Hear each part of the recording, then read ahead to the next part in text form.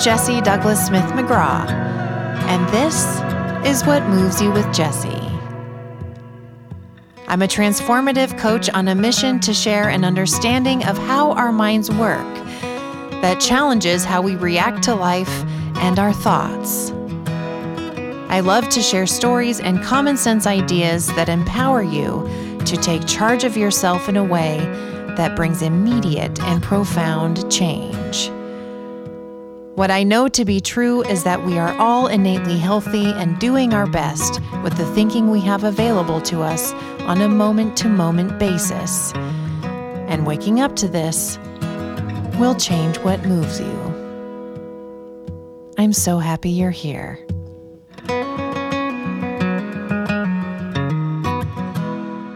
Hi, everyone, and welcome back to What Moves You with Jessie. I just came across a video on social media with Elyse Myers, a delightful gal I follow on Instagram, along with millions of others. I mean, millions of others follow Elyse Myers. Not that I'm following a million people. Anyway. So she was singing this beautiful duet with a singer-songwriter from Australia named Sam Fisher. And I was so struck by the lyrics of the song, and it got me really emotional.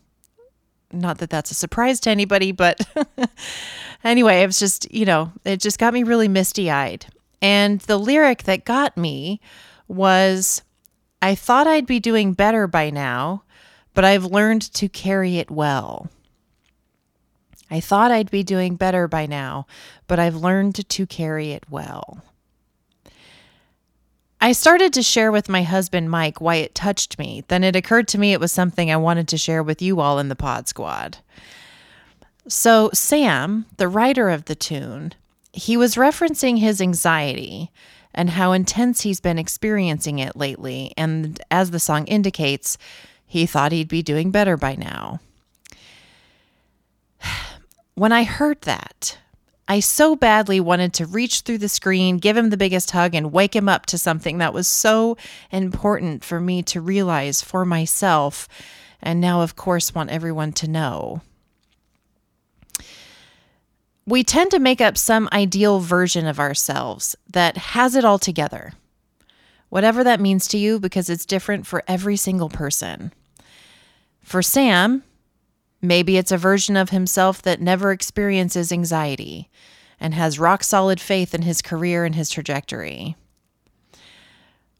But what happens when we have an ideal version of who we think we could be in our minds is that we end up constantly comparing where we are to that ideal in our head, and then we feel bad that we've yet again fallen short of it. We're constantly measuring what's in front of us to this made-up version of ourselves. What's been life-changing for me to see for myself is that we're all going to experience this huge spectrum of feelings that we all have at any given moment, at any given time. It's just part of our human experience. But when we don't understand the nature of thought and feeling, that it comes and goes, completely untethered from our identity, of course we get bamboozled into thinking it's information about us or about our lives. So therefore we need to do something about it. We need to fix it. We need to figure it out to never have those experiences again, because by God, I can do better. And again, our thoughts and feelings don't mean anything about us. They don't mean we're broken.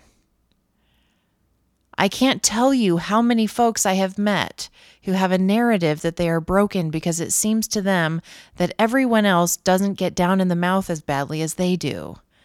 Therefore, there's something up with them. Something in them that came defective, or they are permanently broken because of experiences in their past.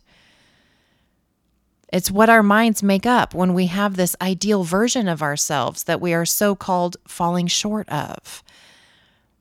Our minds end up filling in the blanks on why we are in this feeling yet again, why we are having this experience yet again. Guys, yet again is going to happen for all of us for always. Just like the ocean tides come in and go out, come in and go out, so are our thoughts, feelings, and experiences. Coming back to the lyrics of the song, how he thought he'd be doing better by now, I'd love to ask him what better meant to him. I know for me, having lived with consistent anxiety for a big portion of my life, better meant living a life anxiety-free. That was my ideal. And with those lenses on, I swear to God, I could have told you that everyone else knew how to do that but me. Everyone seemed to experience sadness and anger, disappointment and discouragement, but eventually, like water off a duck's back, they'd let it go and it wouldn't stick around as anxiety.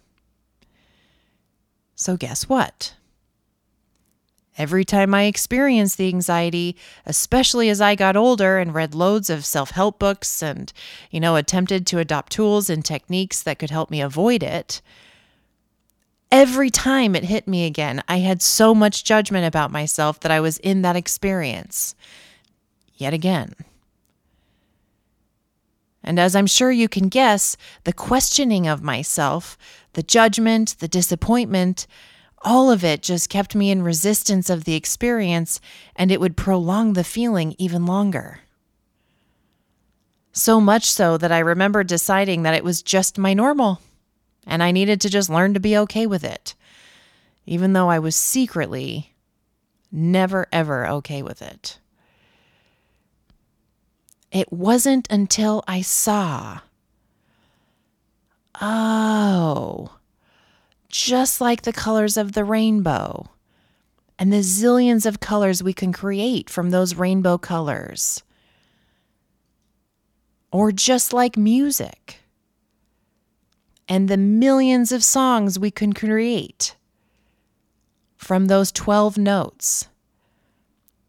We float in and out of every color and every song all day, every day. That is what thought and feeling is, the color and the music. They wash over us. Sometimes they stick around a little. Sometimes they're in and out like a leprechaun. But all of it is completely normal and typical for us as humans. And to the degree that you can see that for yourself, the more grounded you become in knowing that, the less and less scary the experience is, the less you experience it. Or maybe even the better way of saying it is that the less energy you spend in caring that it's there. It's been eye-opening for me to experience an uncomfortable feeling and to not care that I'm experiencing it. I'm serious. Believe me, it's not always like this. Sometimes I still get caught up and have to remind myself of what I've told you here today, again, because I'm human. But sometimes, more often than not actually, with the feeling of fear. Holy crap, fear used to stop me in my tracks. Now that I see it as part of the music of our experience, or part of the rainbow, I often have the feeling and I don't care, so it doesn't stop me. So I suppose the moral of the story is, there's having the feelings, then there's caring that you're having the feelings. And the more you see what I've shared here today, that they're just an experience moving through you, not information about you, the less and less you'll care when you're in the middle of a whirlwind of a feeling. And guess what? That ends up being so positive because then you allow yourself to process the feelings as opposed to resisting them. And in the allowing of your feelings to move through you, the more you experience feelings of healing, wholeness, and sturdiness in your being. Sending love in all directions, and I'll see you next week. Thank you for listening to What Moves You with Jessie. Let's stay connected. You can find more ideas and strategies on being human on my Instagram, @WhatMovesYouWithJessie. Sign up for my newsletter or learn more about working with me at whatmovesyouwithjessie.com. And please rate and review the show and let us know what you think and what resonated. I read every single review. They mean so much to me. You can also call in on our hotline with your thoughts on what resonated there too. It is always live at 818-646-JESS. That's 818-646-JESS. What Moves You with Jessie is produced by Mike McGraw and Tinker City Music. Now, let's take a deep breath and give ourselves permission to live in this moment for what truly moves you.